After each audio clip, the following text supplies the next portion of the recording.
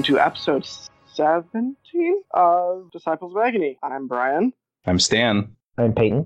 And I'm Emmanuel. We have a guest. Sorry, old habits. No worries. So, who are you? What do you do? Well, why are you in my bathroom? And why should I listen to you? I'm in my bathroom. You're in my room. Hold on. So, yes, my name's Emmanuel Class. Longtime podcaster. Did a lot of podcasting and blogging in Mark II. Was one of the co-owners of Hand Cannon Online. Was one of the main hosts for Remove From Play and all its various forums, and then also one of the hosts for The Leyline and various other faction-focused podcasts. And then now I am the host for Blight Makes Right with Charles Aerosmith over on Line of Sight. We're on Line of Sight too. We're podcast brothers. There are. Awesome. So what brings you on to the Scornisode? Well, as a competitive player, I like to play all the factions and kind of get my feet wet wherever I can. I had flown into Milwaukee. You reached out on Discord and were like, hey, let's hang out. That's not creepy, is it? And I was like, no, not at all. As I sit in my bathroom naked and inside jokes. So yeah, I went over your place and we played a game. Rasheth wins Triple Battle Engine versus Zal 2 with all the dudes, and it was a good time. And now I'm here to podcast with you guys. Yeah, it was a lot of fun having you around, and now that I know you're in town every so often, it'll be fun. Anyone else got recent games? Emmanuel and I have the Rasheth versus Zal thing we could talk about a little bit, but do either of you want to talk? I know Peyton's got some fun and interesting Peyton's stuff got a lot. I've had a decent chunk of games recently. I went up to Vancouver to participate in a steamroller now that I have my passport. Those guys have been great about coming down to Seattle and Portland, so I want to go out there and support them. I was hoping to play Corey Doyle, but holy crap, the pairings in that event were weird. Like, he brought minions, and he got minions first round mirror, second round minions mirror also. My first game I played into Iona, was pretty confident going into this. It was Iona with Storm Raptor. I tried to, win the mini battle that goes on in every game when you play Circle and assassinate Lord of the Feast, which is practically the caster. I left him on 2 boxes, and then he retreated for like 2 or 3 turns after that. Absolutely demolished him in attrition, killed his Storm Raptor, gave up a turtle on the left side in order to kill a Storm Raptor. And I think it was like 2 Ravagers, and I ended up hitting the Boil Master just because I had nothing else to hit. Because I think that unit had Phantasm on them, if I recall correctly. Cool, go up 2-0 on score. Things go pretty expected. Then he ends up clumping a bunch of Ravagers and his Chieftain on his flag. I see a monstrous spray with my Eratus, as long as I can unjam him. I unjam him pretty easily. I can't remember with what exactly that did it. Maybe it was a Rasheth spell or something. I think what I did was I threw a Breath of Corruption out, and I positioned it perfectly so that when the Eratus would Swift Hunter, I would have the whole cloud in front of him and the forest. So go in, do the spray, check it out. I got like 5 models in there, including his Wolf Rider Champion, Call, and like 3 Ravagers. Kill Call, kill the Champion, pretty happy. And then every Ravager just either I miss or they tough multiple times. And okay, if I back off, I'm pretty sure I win the game. I was far enough ahead that I could have just played for scenario and made him run around the map, trying to salvage his left side and come and challenge our right. But I don't know if I tilt here because of my Eratus, or if I just think that I can make a bad situation right. I send in my right side turtle, who doesn't have any tokens, and I want to kill at least 2 Ravagers, and I go in, and there's lots of missing, lots of toughing, and I'm probably looking at a dead turtle, depending on what he does. I repo as close as I can to just deny some charges, I guess, and pray for the best, and unfortunately both turtles go down, and I end up losing that game on clock. Of all things. Yeah. But yeah, it was a pretty good game. I really enjoyed playing with my opponent. He took wonderful pictures and like wrote a blog up about the game. So it was cool to see his perspective. He did not expect his Storm Raptor to get dumpstered. So that was a good learning lesson for him. And then what's up?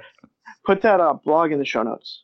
Okay, sure. Yeah, and then next round, we continue the trend of mirrors. I look around every table, and it's like circle versus circle, minions versus minions. Then I get Scorn versus Scorn. We look at our pairs where Brant and I are playing nearly identical lists. Like we have Jake's version of Zal 2, and then he has Rasheth with Mammoth. an Imperial Warhost and 4 huge bases total.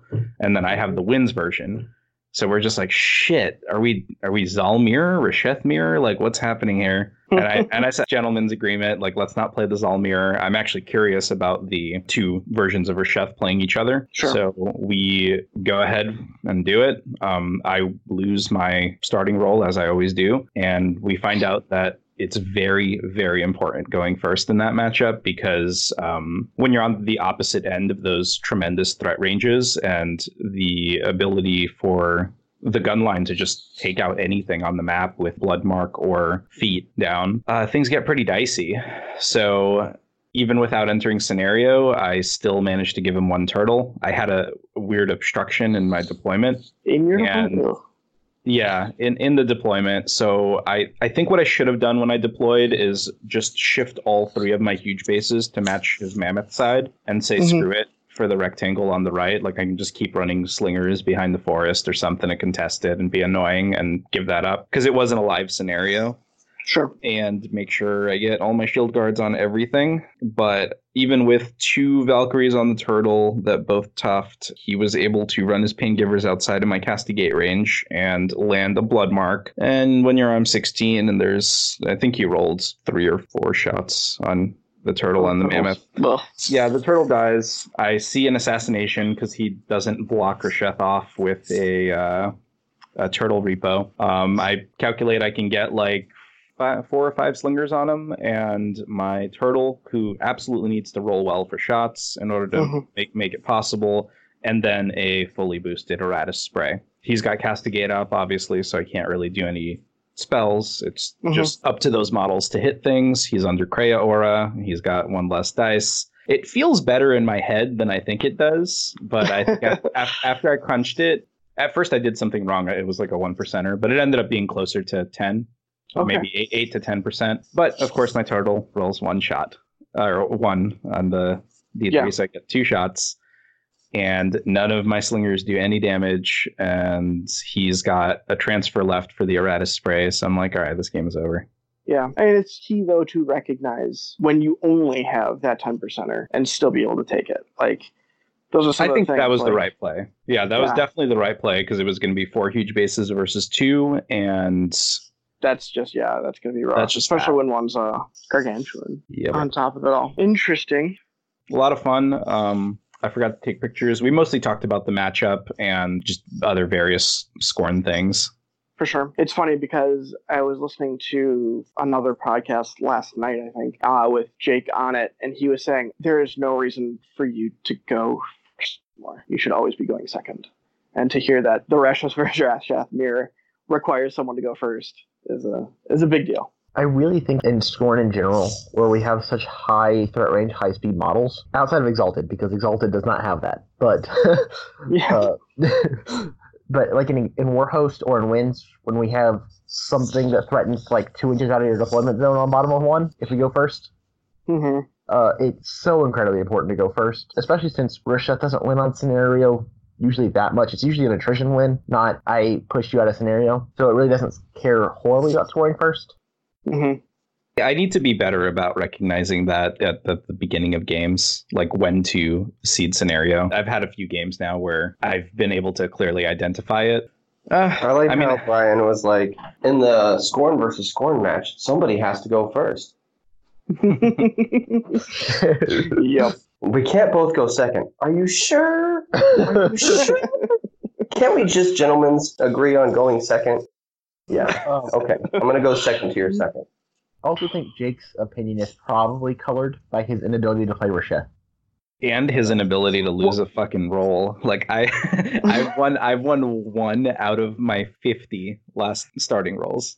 Well, at the time he had only played Zal 2, which is a difference. Yeah, Zal can project some pretty interesting threat ranges, but the Immortals and the Supreme Guardian and all that are relatively low threat range. So yeah, going second is better in a lot of ways. But yeah, like when we're talking the Makeda list, Imperial Warhost list that threatens 2 inches into your deployment zone top of 2, going second against that is kind of a hard thing to deal with.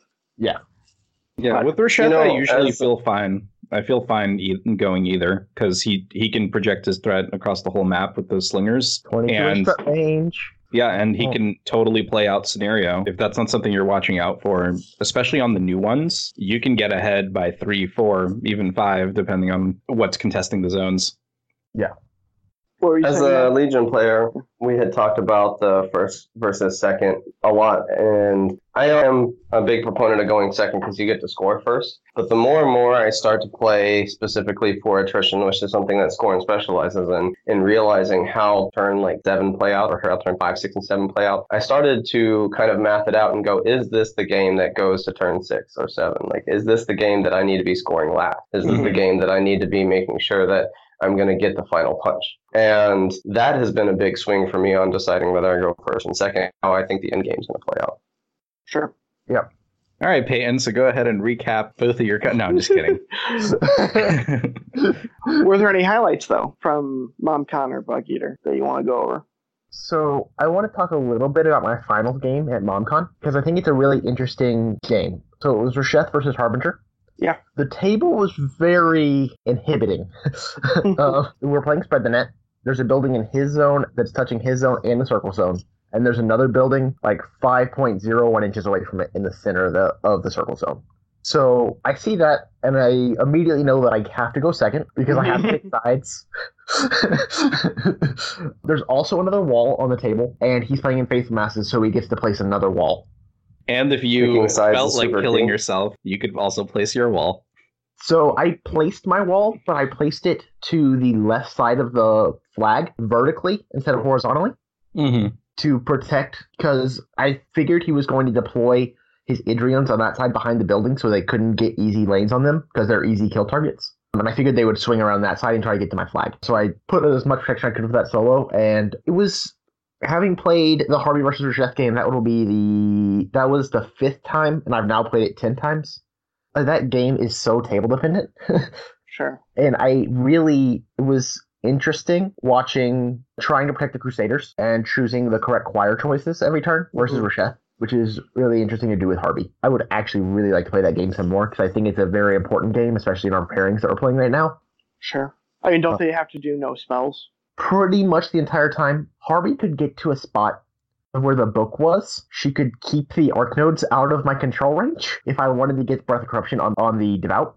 Sure. In the late game because of how well he can protect the book with the buildings. But that was one of the most interesting games I played. And then my game against Brandon, which was my other finals game. I hadn't played against Locke before. I played as Locke before. Yeah. And we were also on Spread the Net again. Stop playing your finals on Spread the Net. Jesus. And it was a really interesting game. I learned a lot. I made a couple of errors in timing and tilt. So I could clear the center zone if I could have my Eridus punch a Liberator to death on feat turn in Enrage. It wasn't transmuted, so I was looking for 5s. I hit once, and I immediately tilted and sent the turtle in instead of killing a suppressor. And it cost me the game scenario. Yep. But I think that the Rasheth versus Locke game is super, super close and super, super interesting. Yep. I don't disagree. I'm just, the more I listen to, we've talked about this several times, obviously now, the more I hear you talk about Harbinger and Locke and, things that Rasheth is kind of struggling with, the more I'm happy that I'm running Makeda 3 in Imperial Warhost. Right. To be 100% honest. It's Harbinger is... not necessarily a slam dunk, but if they make it's on them to not make the mistake as opposed to not on you. Right. And then with Locke, same thing. If she makes the mistake, I've tanked 2 Toros with Makeda 3. Granted, that was a little bit of dice swings, but at the same time, it's just also isn't that hard if you can't 2 or 3. Right. It just isn't. So the ice cages are hard to get on you. Mm-hmm. Brian's I've face tanked a few things with Makeda. I don't necessarily recommend it because of dice, but it happens. It does. It does. I mean, dice are a thing, and I really rely on my opponents rolling all 12s, and I rely on me rolling all 1s because it's more true than I care to admit. So, watching you play at the LCQ, yeah, you saw it. You saw it for real. Hey, as long as you're not casting Insight on turn 1 and leaving yourself naked somehow, I think you're learning what to do. Yeah, it's top of 2 now. So anyway, Emmanuel, do you want to talk about our game a little bit, and then we'll move into the main topic, or do you want to just kind of skim on over? It's up to you. It's scoring on scoring, so it's topical. It is topical, and it was Zol2 versus Rasha, which you mentioned earlier. The triple battle engine versus Jake's list. We'll say more current one. Instead of a Kreia, you drop a Advocate and pick up a Shaman and a third Novitiate. It's a small change, but it changes a lot how the list is played for me, because normally I'd kind of put the minimum unit with the UA on one side with the maximum unit, and they'd all kind of like weight of numbers aside. Mm-hmm. And now I didn't do that because I don't have the UA, so I'm not relying on them getting Boreal and Graveness and all that. So I'm actually just using them to kill themselves and get the souls to where I need everything to be. And so you get a little bit more flexibility in the rest of the list. You get a little bit less weight of numbers. Turn 1, basically, we run up. Emmanuel deployed differently than I usually do with that list, and he did Turtles on each flank and Supreme Guardian in the middle, and then kind of loaded one flank with the AD stuff, the Sentinel and the Slingers. Mm-hmm. And I ended up going first, right? Oh, yeah. Yes. Go ahead, talk about your deployment. Well, I was thinking, like, we have a house like right in the middle of the table, and what I thought was a second house turned out to be a destroyed house. And so I deployed, thinking, all right, what I'm going to do is I'm going to try to trigger his vengeance early with my slingers and have him move into the center of the table, and then wheel my left flank to try to press him against that wall. So that way I catch as much in the feet as possible, and then I can angle the Supreme Guardian, which you put on your right flank, which is my left flank, as far away from Rasheth and a lot of my juicy stuff as possible, so you can't just blanket them with fire. And then knowing I'm probably going to have to give up one battle engine, there's not a whole lot in that list to screen with. So what do you screen a battle engine with? Another battle engine. So Commit one battle engine in, try to kill troops, and then have that between me and the Supreme Guardian. That way when you commit the Guardian, my other battle engine kills the Guardian. So that was my initial thought on deployment, was mostly just like, where am I going to position and where do I want you to be? Yep. And I just kind of did 2 wide units. I spaced Zol and the Supreme Guardian far enough apart that Direct Spirits would pretty much cover the entire board no matter what I did. I misdeployed my Immortal Vessel, but that was because you got to AD your slingers, so I had to redeploy him essentially top of 1.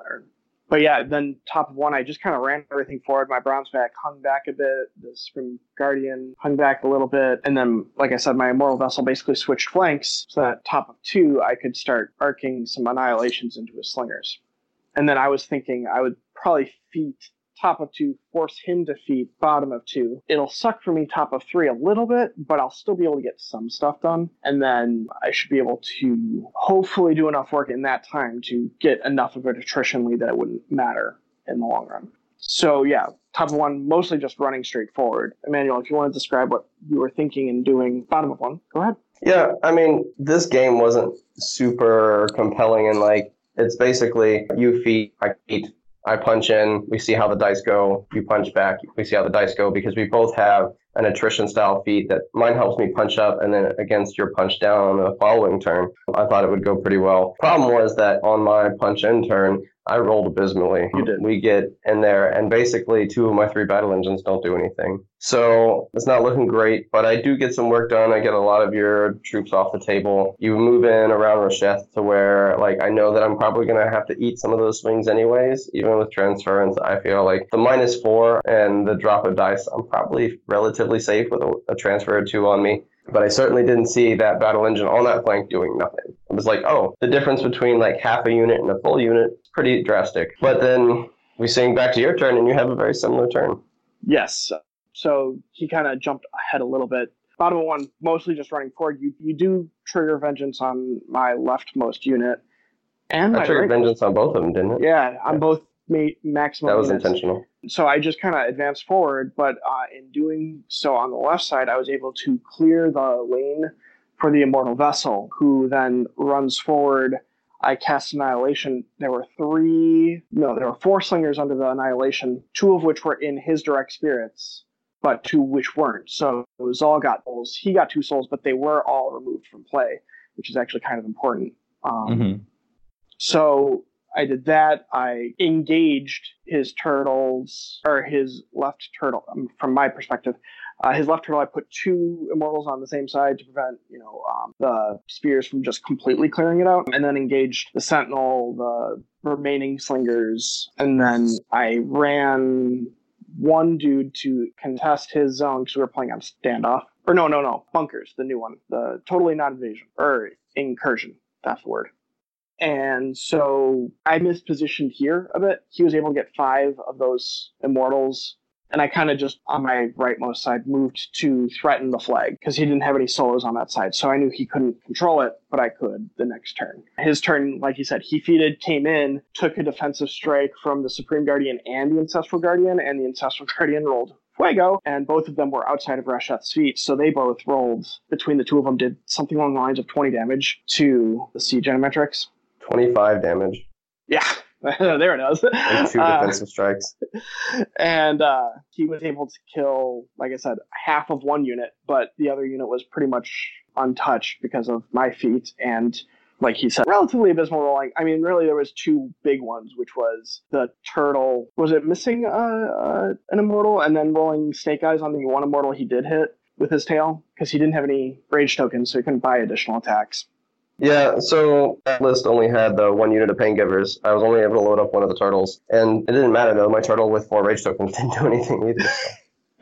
It's true, but that's why. But the Supreme Guardian was out of feet, so you were dice off 4 or 5. But I also had vision on him too, so I negated the charge attack, and then it's difficult. Yeah. So anyway, difficult times for him. I kill the turtle. Don't clear the right flag because I miss or fail to break armor a couple of times on one of the Valkyries, but push forward. You couldn't have got to the back Valkyrie anyways. I basically positioned them to where I knew that there weren't enough attacks for you to get to all 3 of them and not use range attacks, and then I could pawn off to the other ones to make it so that you couldn't get to one of them. That's fair. So yeah, we both scored 1 at the end of his turn. I scored 1 at the end of my turn, and then we kind of just discussed from there because it had been a while and we were getting food. So it was an interesting thought process. At first, I was like, there's no way Zoltu can win this game. But if you time the feat right, force the feat from Rasheth, and yes, he kind of had some bad rolls, but we've talked about this several times where when you're running triple huge bases or kaiju or things like that, every single roll is super, super important. And just a couple of rolls going bad can throw off the entire turn/game for you. So it was interesting. Zoltu just makes it a little bit more interesting than I thought it would have been. Definitely. We definitely came to a point where it was about even on the table. And on my turn, it's like, okay, how much do I kill this turn? And that would basically determine the game. And so we kind of talk it out and math it out. And it's like, well, can 1 turtle kill a bronze back with -2 armor? Maybe. Yeah, it was a maybe. I think we kind of shook it. Yeah, we did shake it. But yeah, it was an interesting thought process at the very least. Definitely, a lot of learning. I'd never played Rasheth Triple Battle Engine either, and so one of the best ways to learn a competitive list is to play it, and you'll know a lot more about how it's going to do. You can never have too much practice in Azal either, so it was a double win for me. So anyway, now that we're only talking about games, let's talk about our main topic. Stale faction, I guess, is the word that we're going to use, right? Okay, so let me reiterate this. Yeah, let's say the topic for today is dealing with a stale dojo inside your faction. We don't want to go ahead and start calling half the factions in the game stale. Sure. So, since this is kind of your little baby, what would you define as a stale dojo? So, to me, it's going to be, and Emmanuel might fight me on this, but with Legion and Primal Terrors, a lot of players feel like they're either stuck in a double Primal Terrors pairing, or that their off lists are, for the most part, known, and that they don't have much room for experimentation. Like, they just have to deal with the meta as it is. So if Callus 1 is your main list, you're just going to have to figure out how to play Callus 1 into your 60-40s or whatever lower odds matchups, and then figure out a list in your pair, most likely for Menoth, I would assume would be the most logical thing there. Trolls is another good example of that. I have a lot of troll players in my meta, or ex-troll players in my meta, and a lot of the new people coming in are like, I'm going to figure out this faction. I'm going to find the stuff that no one's playing, and it's going to be great. And I'm excited about so-and-so caster. And then they come back to me in a few weeks and they're like, yeah, so it's just Colgrima, isn't it? And for the most part, yes, like she's like holding up their competitive pairing. Mm-hmm. So these are just examples, but in terms of actual staleness, it's going to be you fighting the tools available in your faction to answer the current meta. And if you are crutching on one popular list, then it makes it a lot harder for you to find ways to innovate or to find ways to put a little twist on your pairing that won't make you weaker than you started into the current meta, if that makes sense. Putting the Scorn perspective on this, when we were sort of in this position, it was when it was Rasheth wins with the Reavers, kind of pre-CID, but also like for that full year and a half between the 2017 and the 2018 WTCs, right? Like, yeah. We're talking... Exactly. So for us, that was the example. We had that Rasheth list, and then for a while it was a Dash Imperial Warhost paired with it. We saw some Xerxes 2 Drake spam, which, you know, if you want to fill a pillowcase full of doorknobs and play the game, that's how you do it.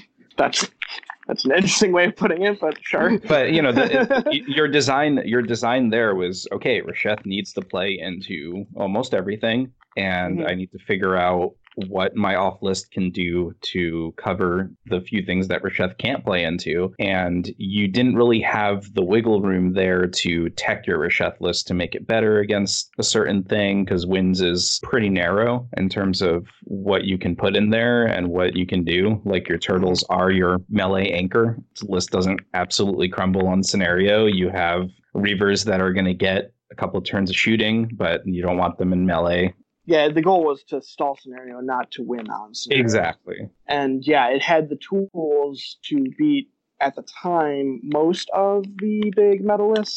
That was back when Denny 2 was kind of popping up, and that was a rough match. Oh boy, was that a rough one. But staleness is more like, not that you can't run other things, it's just when you do run other things, you are significantly handicapping yourself. You feel like, at least. It's when you hit the dojo trying to find something new to combat whatever meta shift has happened, and you're realizing that, like, your best tools are already known, and there's not a lot you can really dig out to change things. So, Emmanuel, since you're in the stuff, how do you fight things like that? Like, do you feel that that's true? Do you feel like your dojoing is, or in general, the Legion dojo is kind of becoming a bit stale? Absolutely not. As a matter of fact, I'm generally against the whole idea that a faction is stale or that anything is unplayable to the point to where, like, oh, I just don't have this option available to me to play this faction. So, like, the example I would give is that Charles and I both come back to Legion, right? And everybody's basically like, the only way to play Callus 1 is the way JVM plays. And so it's the perfect list. People were literally saying you can't mess with perfection. And then Charles was like, well, look at the Gargantuan here. It's a big sink and mostly just buffs. So why don't I put 3 heavies in there that are undercosted, that do a lot of work and offer different tech? And suddenly the dynamic of the list changes, and it works, in my opinion, even better because it gives you more positioning. It gives you 3 huge or large bases, 2 of them which can't be knocked down. So now you flex better in the middle. And they're sprinting heavies. You get Go Labs, you get all the tech. And then we start seeing people run it. And then I dig real deep into minions and Legion and go, okay, what's the competitive discernment here? What's the one thing that I think offers this list that edge? And so picked up Fiona too, and I was like, okay, Fiona gives the defensive bonus. So Wrong Eye and Snapjaw have Star-Crossed. If I put the 2 together, suddenly I've got additional synergy. How do I build a list around that? Build a list into it, and then people go, why aren't more people playing this? I play Thags 1 really, really heavily right now. It actually switched from being Children of the Dragon, switched from being my off list to my main list because I like the list so much. A lot of people were saying, if you play Thags 1, you have to play him with the Raptors because they have poison bows and then weapon masters and they're fast and they benefit from, Fog of War. And I said, yeah, but you're playing into a game plan I don't think Thags wants to play in. What if we put in double protectors? Now we can play it into the Crucible Guard matchup and the Menoth matchup. I've got fire immunity. I've got 3 heavies. I've got the ability to assassinate Harvey. okay, well, let's take the double protectors out and we can put in shamblers and packages of incubi and double dip on the bodies. And then I can put in a Mist-Speaker. He can give all the shamblers +1, and I can stationary things for my main targets. And suddenly I'm looking at my list going, I don't have a single current meta list in any of my war room right now because none of those things were what I felt I needed to be playing, what I felt played to my play style, which play style, like Pagani used to get on me for this all the time. Play style is kind of a nasty word because everybody should be able to play multiple play styles to be flexible into each game. You shouldn't be inflexible as a player. I get that. But personally, I like to play heavy for attrition and I'm very positioning heavy. So I said, how can I make those lists play to me rather than me trying to play to them? And I think that more players need to do that. They look and see whatever the current meta list is, and they say, this is it. It doesn't get better than this. This is perfect. And they don't mess with it because either the math or the points work out. Or I've just noticed that War Machine suffers from a symmetry virus, where people will look at a list and say it's perfect because it looks right. You know, they'll look at it and say, this has double this, and I like that. This has triple that, and I like that. And that's fine, and it might look nice on the table, but are you maximizing your potential based on your choice, or are you maximizing it based on your aesthetic choices? And so I don't think that Legion's stale. I don't think that any faction is particularly stale. I think that people just don't dig deep enough. Back in Mark II, we didn't have the mentality that some CID was going to save us or was going to rotate the meta or anything like that. You looked at what your faction had. You looked at what the problem was and said, how can I solve this problem? And if you couldn't solve that problem, how can I play around it? Like, what are my abilities to play into this matchup? And it made us better players because we weren't crutching on anything other than player skill. This is part of the reason why I thought it would be an interesting topic to have you on our cast for, because one, I really appreciate going into Legion, and I'm not going to point out names, but some people will just say, so-and-so is unplayable, you're dead into this faction, or you can't change this list, you have to come up with something else. And then you guys come in and you're just constantly trying new things, and if you're able to recognize what the core of the list is that you need, and then be able to shape the outside to combat whatever meta challenges you come across, you're able to innovate. And I'm bringing up the staleness as more of a, if I could define it, instead of the faction being stale, it's a mentality, right? Absolutely. Yeah. Like, all of us have a limited number of themes and a limited number of models, but there's often minions to look at. There's often unique combinations of things. There's often cases where something usually suboptimal might be optimal in a certain situation if it's going to be a key tech piece or swing your odds slightly in a matchup that you need to be able to win. We have a term for that, and we used to use a lot on Remove from Play, which was competitive discernment. Being able to take a list and say, this one change will change the way this list plays, or change the way it plays for me. And I think a lot of people will discredit that, and they'll look at a list and say, well, you only have one different unit than this other list, and that other list is superior because it won this, or it optimizes that. And I would challenge people not to discredit individual changes and small tweaks, because sometimes a small tweak is the difference between people discrediting it and a big change. So Sure. For Charles to change the battle group and its Callus 1 list, most people immediately discredit it and we're just like, yeah, it's not as good as the Gargantuan list. You're clearly not playing the Blightbringer, so it hasn't won any conventions. Then we went to LVO and he made it into Masters. Everybody was like, maybe there's some validity to this list. So, and I was going to say, I've played into both versions of the list, and there's a different degree of difficulty. So if you are trying out someone's innovation for one game, much like we always say, don't base your opinion off of one game, especially with tiny changes like these, you have to adapt the play style as well.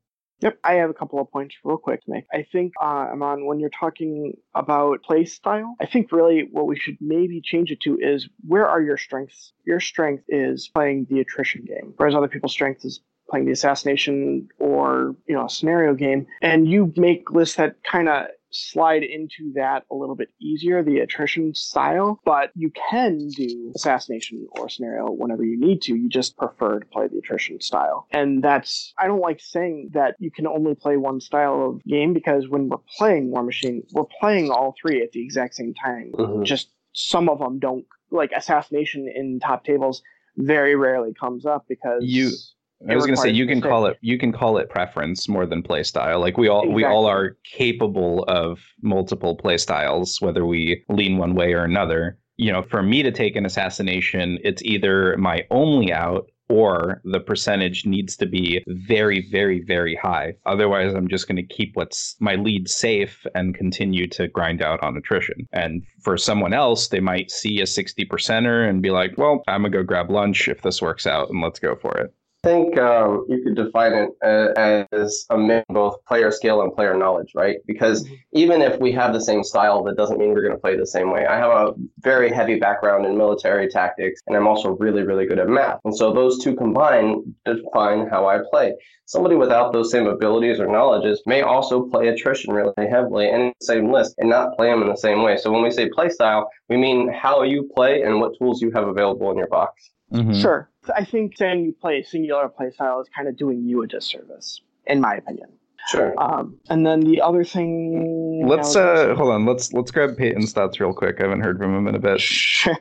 The thing I was just going to say is frequently in the game, it's not that we have access to all three. It's that you're simultaneously trying to obtain all three. Like, take Harbinger, for example. Playing into Harbinger, you always have to keep the attrition and assassination on the table at all times, or you're going to be on the back foot in that game. You have to be able to attrition her models, and you need to be able to threaten a solid assassination into Harbinger. Scenario is probably not your best play there, because you're playing into Harbinger, but... If you can attrition her hard enough, then the scenario all of a sudden becomes very open to you. Right. Like, attrition is one of those really hard to define things because you don't win by attrition. You win on scenario or assassination, but attrition leads to either one of those. Correct. But like a scenario... I don't think attrition is hard to quantify. I mean, it's your value versus your opponent's value. How much do I have versus how much do you have? Because that is a win condition. Like, you have nothing and I have everything. Sure, but like also, quote-unquote, scenario player could be down really far on attrition, but be up for nothing on scenario because they've been doing key placements. Absolutely. And killing exactly what they need to kill and not worrying about the attrition. They've been focusing on the scenarios, whereas an assassination person might be able to just slice right through your army, and they win every game with 0 control points and 10 army points, but that doesn't matter because they assassinated your caster, and they could have been down, you could have given up to 6 or more control points. Because you still score at the end of the turn. So, like, you could lose the scenario game, technically, but win the assassination game. But attrition does lead to both. And yes, you're right in that, like, how many points do I have on the table versus how many points do you have on the table is a quantifiable thing, but it's hard sometimes to understand what exactly that all means. Yeah. I think that the one thing you have to consider with the attrition value, too, is table position, because you can be completely up on attrition in the worst position, or vice versa. And so I think that the attrition value also has to count how much board space do you control and your ability to move around and operate in it. Correct. Quantifying attrition is not the point cost of the model, because there are like lots of times where my extollers are not going to do a ton of work. Like if my opponent has no stealth models and he's playing a Jack Brick, that model is worth 0 points in that game. It might say 3 points on its card, but it's worth basically nothing. So, like, making sure that people understand the difference in point cost value and actual attrition value is something when you're trying to quantify attrition. Yeah. I'll even caveat that and say that, like, that 0 point model sitting on a flag is suddenly worth a lot more. Exactly. That was exactly my thought, where you know your throwaway model, and if your opponent has to give something that actually does have value in order to get it next turn, then you're kind of digging points out of that 0 point model. That's all I was going with like attrition is hard to quantify in aspects. Yes, if you're up on board, if you're just kind of rolling through them, obviously that's an attrition style win. But also, I feel like there's just a lot of other ways, and we tend to focus on one of the three. But like we're all playing all of them at all times. It's just where is our emphasis? Yeah. All right, anyway, boys. Let's get controversial. Let's get controversial before we move off of this section. Pick one faction that you think carries that stale mentality when it comes to their dojo and name it. Trolls. All right. I'll do Signar. Come at me, Swans. Come on, Brian. Oh, you want me to do this? Everybody. No, everybody. Come on, name one. I mean, I can hit 3 more right now. I know. I really could. I just don't want to. Like I said, gun to your head. Like if you had to pick whose dojo, you think Protectorate. Okay.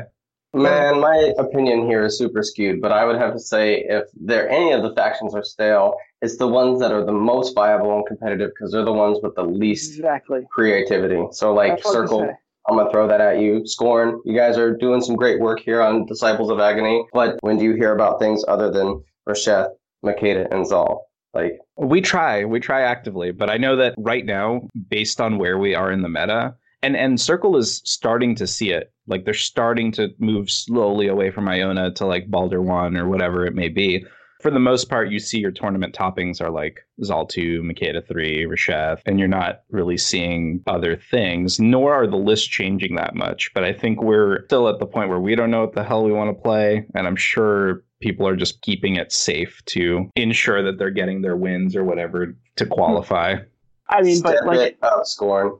That's right. But yeah, like I agree with it, Emmanuel. Like it's just the top of the competitive tier is really where it's the quote unquote most stale because you have the pressure to be playing the hyper dominant lists. Exactly. And like we talked about earlier when we were discussing it on our chat, like I think Cygnar is the least stale if they want to be because they could play anything. There's no expectation on them. There where Scorn was all of Mark II. You never knew what to expect from a Scorn player because no one played the same thing until the very end. I like that twist on it because I feel like I said, staleness is we're not calling a faction stale. It's part of a mentality, right? And if you get caught in this mentality, then every faction in the game can be stale. Yes. Agreed. So I think we've gone over it. So like our little thing was, how do we define it? We've kind of done that. Who do we think was suffering currently? We kind of just did that. And then how do we combat it? And Manuel did a very good job of explaining that.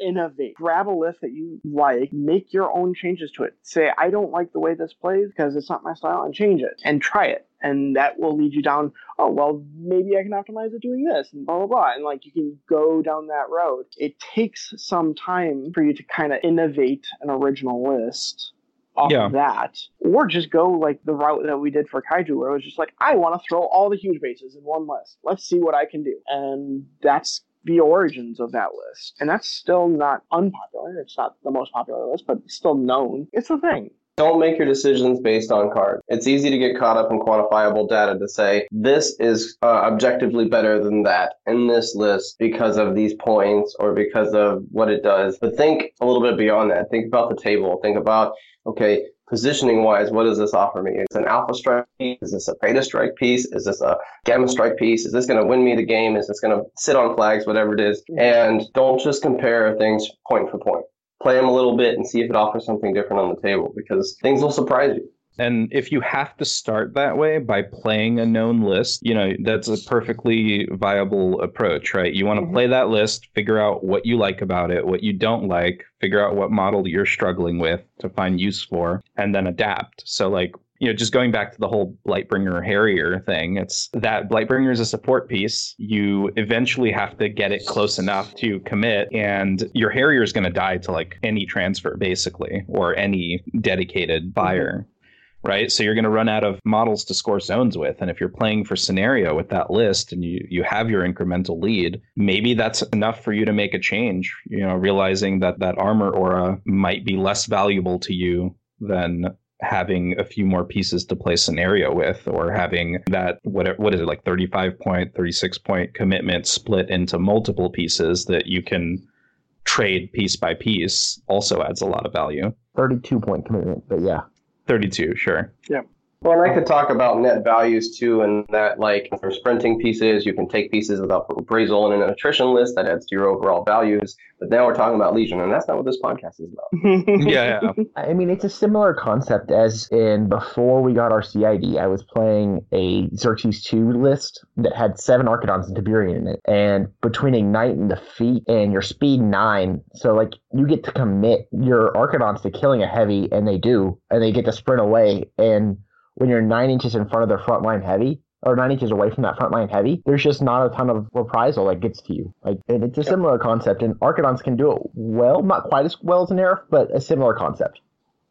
So while we're on this topic, where do you guys think the poison spreads from? Like, where does the staleness begin? Like, where does that mentality start out and reach the greater community? Because a lot of what happens, right, is someone out there who either does well or is a very vocal person in the community will say, you cannot play into the meta without X list. or something like that, right? It's one person. So the way it happens, in my opinion, is someone wins with something. Let's do something very recent. Jake Willstrop wins with Zal 2, both Masters and Champions at Sioux, with, single listing the whole time through. Some of us are intrigued and take the list and think it's very good and promote it. Others disagree, but they start getting shouted down by the people that have played it and enjoy it. And then when you start saying, I'm going to make changes to the list, then the community is the one that says no, usually.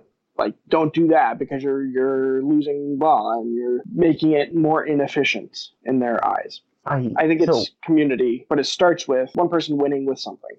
I think there is a level of both. So for a long time, outside of the Blightbringers cast, Legion as a whole has been very adamant that the Legion roster is stale and very, very, very, very, very narrow. Did you mean Blight Makes Right? Sorry. Blight Makes Right. That's what I meant. My bad. And especially in the Discord, there are several internationally known players that will very adamantly say that Legion cannot play into the current meta. And so there are those players that are well known and spark the fire that when they say things like that, people that are less competitively minded will take them at their word. And that causes that stale mentality that people will follow through. As humans, we want to socialize with other people of like mind. So when we see a group thinking all the same way, we tend to agree with that group. And so it just spirals very, very quickly from there, in my experience at least. I think it stems from two things. I think it stems from the requirement for confirmation bias. I did well with this, so it's the only thing that does well. And it also stems from the desire for people to have validation. I mean, how many times do you go on Facebook or you go on Discord and you see people that are like, what do you think of this list? And they've never played it. They've never even put it on the table. Maybe they don't even own the models. And they want somebody else to tell them it's good. Haven't formed their own opinion, haven't gotten any practice with it. But somebody can come along and see a competitive list and confirm and be like, oh, that's a good list. I saw it do well at this con, or I heard it did well at that event. And instantly they think, oh, well, this is it. This is what I'm looking for. But then the opposite happens. Somebody throws out something new and they say, what do you think of this? And somebody says, well, what if you tweaked it to the way somebody else did this because they already won with it? And suddenly they go, maybe I'm not getting the confirmation from other people that I want, so I'm going to just put up things that I know that people are going to agree with. And I think that mentality continues to push people in playing the same things over and over again. And when you get groups of people who do it, it becomes almost the structure of, is something good versus is something not? Do we have data to back it up or not? And so instead of putting something up you've never played, play the shit out of it and provide the data and then say, I think this is good. What do you think? Right. I think we could also be better about if you're providing any sort of battle report or pictures and more than just here's my list, what do you think? If you're giving us a clear example of a game you played or a matchup that you're targeting and talk about what your tech pieces did, I think that's more valuable to generate any discussion or to build any sort of consensus. Because a lot of times I'm guilty of it sometimes too. I'll see a list and I'll just think this is trash. Why are you taking this instead of this? And if no one says anything, then that's my opinion, right? I'm not going to go much further to research it unless I'm desperately looking for a list that answers X. I'm not going to save that list in my phone and be like, oh, I want to see how 4 Rhinodons do or whatever.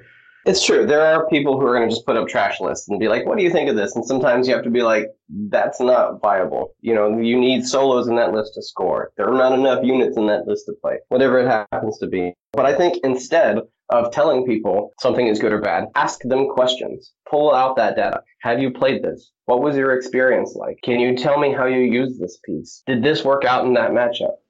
Those kind of things will both benefit you because you're gaining knowledge and benefit her for asking questions that maybe they haven't asked themselves. Yeah, that's true, too. People will post stuff. And when you ask, how did your unit of Crow Creators perform this game?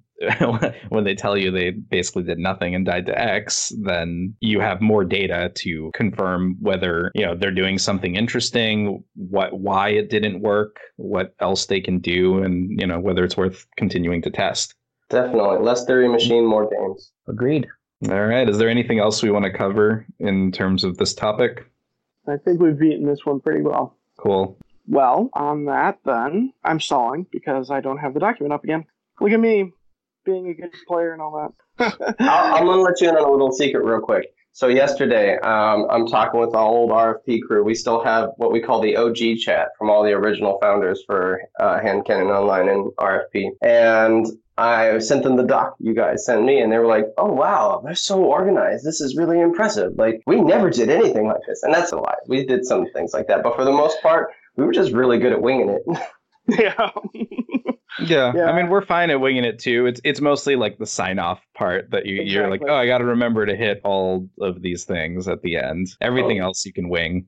And so, speaking of wing, thank you, Line of Sight, for hosting us. We are very thankful for all that you guys do and appreciate allowing us to sully your clean website.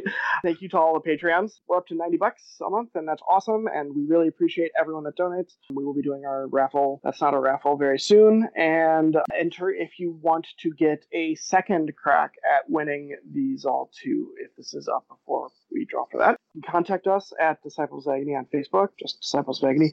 Twitter, we're at Disciples of Agony. Gmail, we're at agony@gmail.com. And on Discord, I'm just search @Pook and I'll show up. Yeah. I'm type 2 on Discord. I'm PR Priest on Discord. I mean, monstrous. I was going to say, and get our shirts. Put it on your baby, put it on your cat, put it on your significant other. Everyone could use some more Powerpuff Girls in their life. This is true. All right, see ya. See y'all. See ya. Later.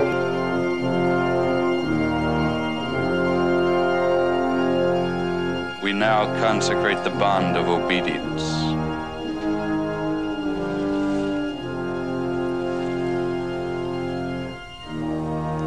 Assume the position.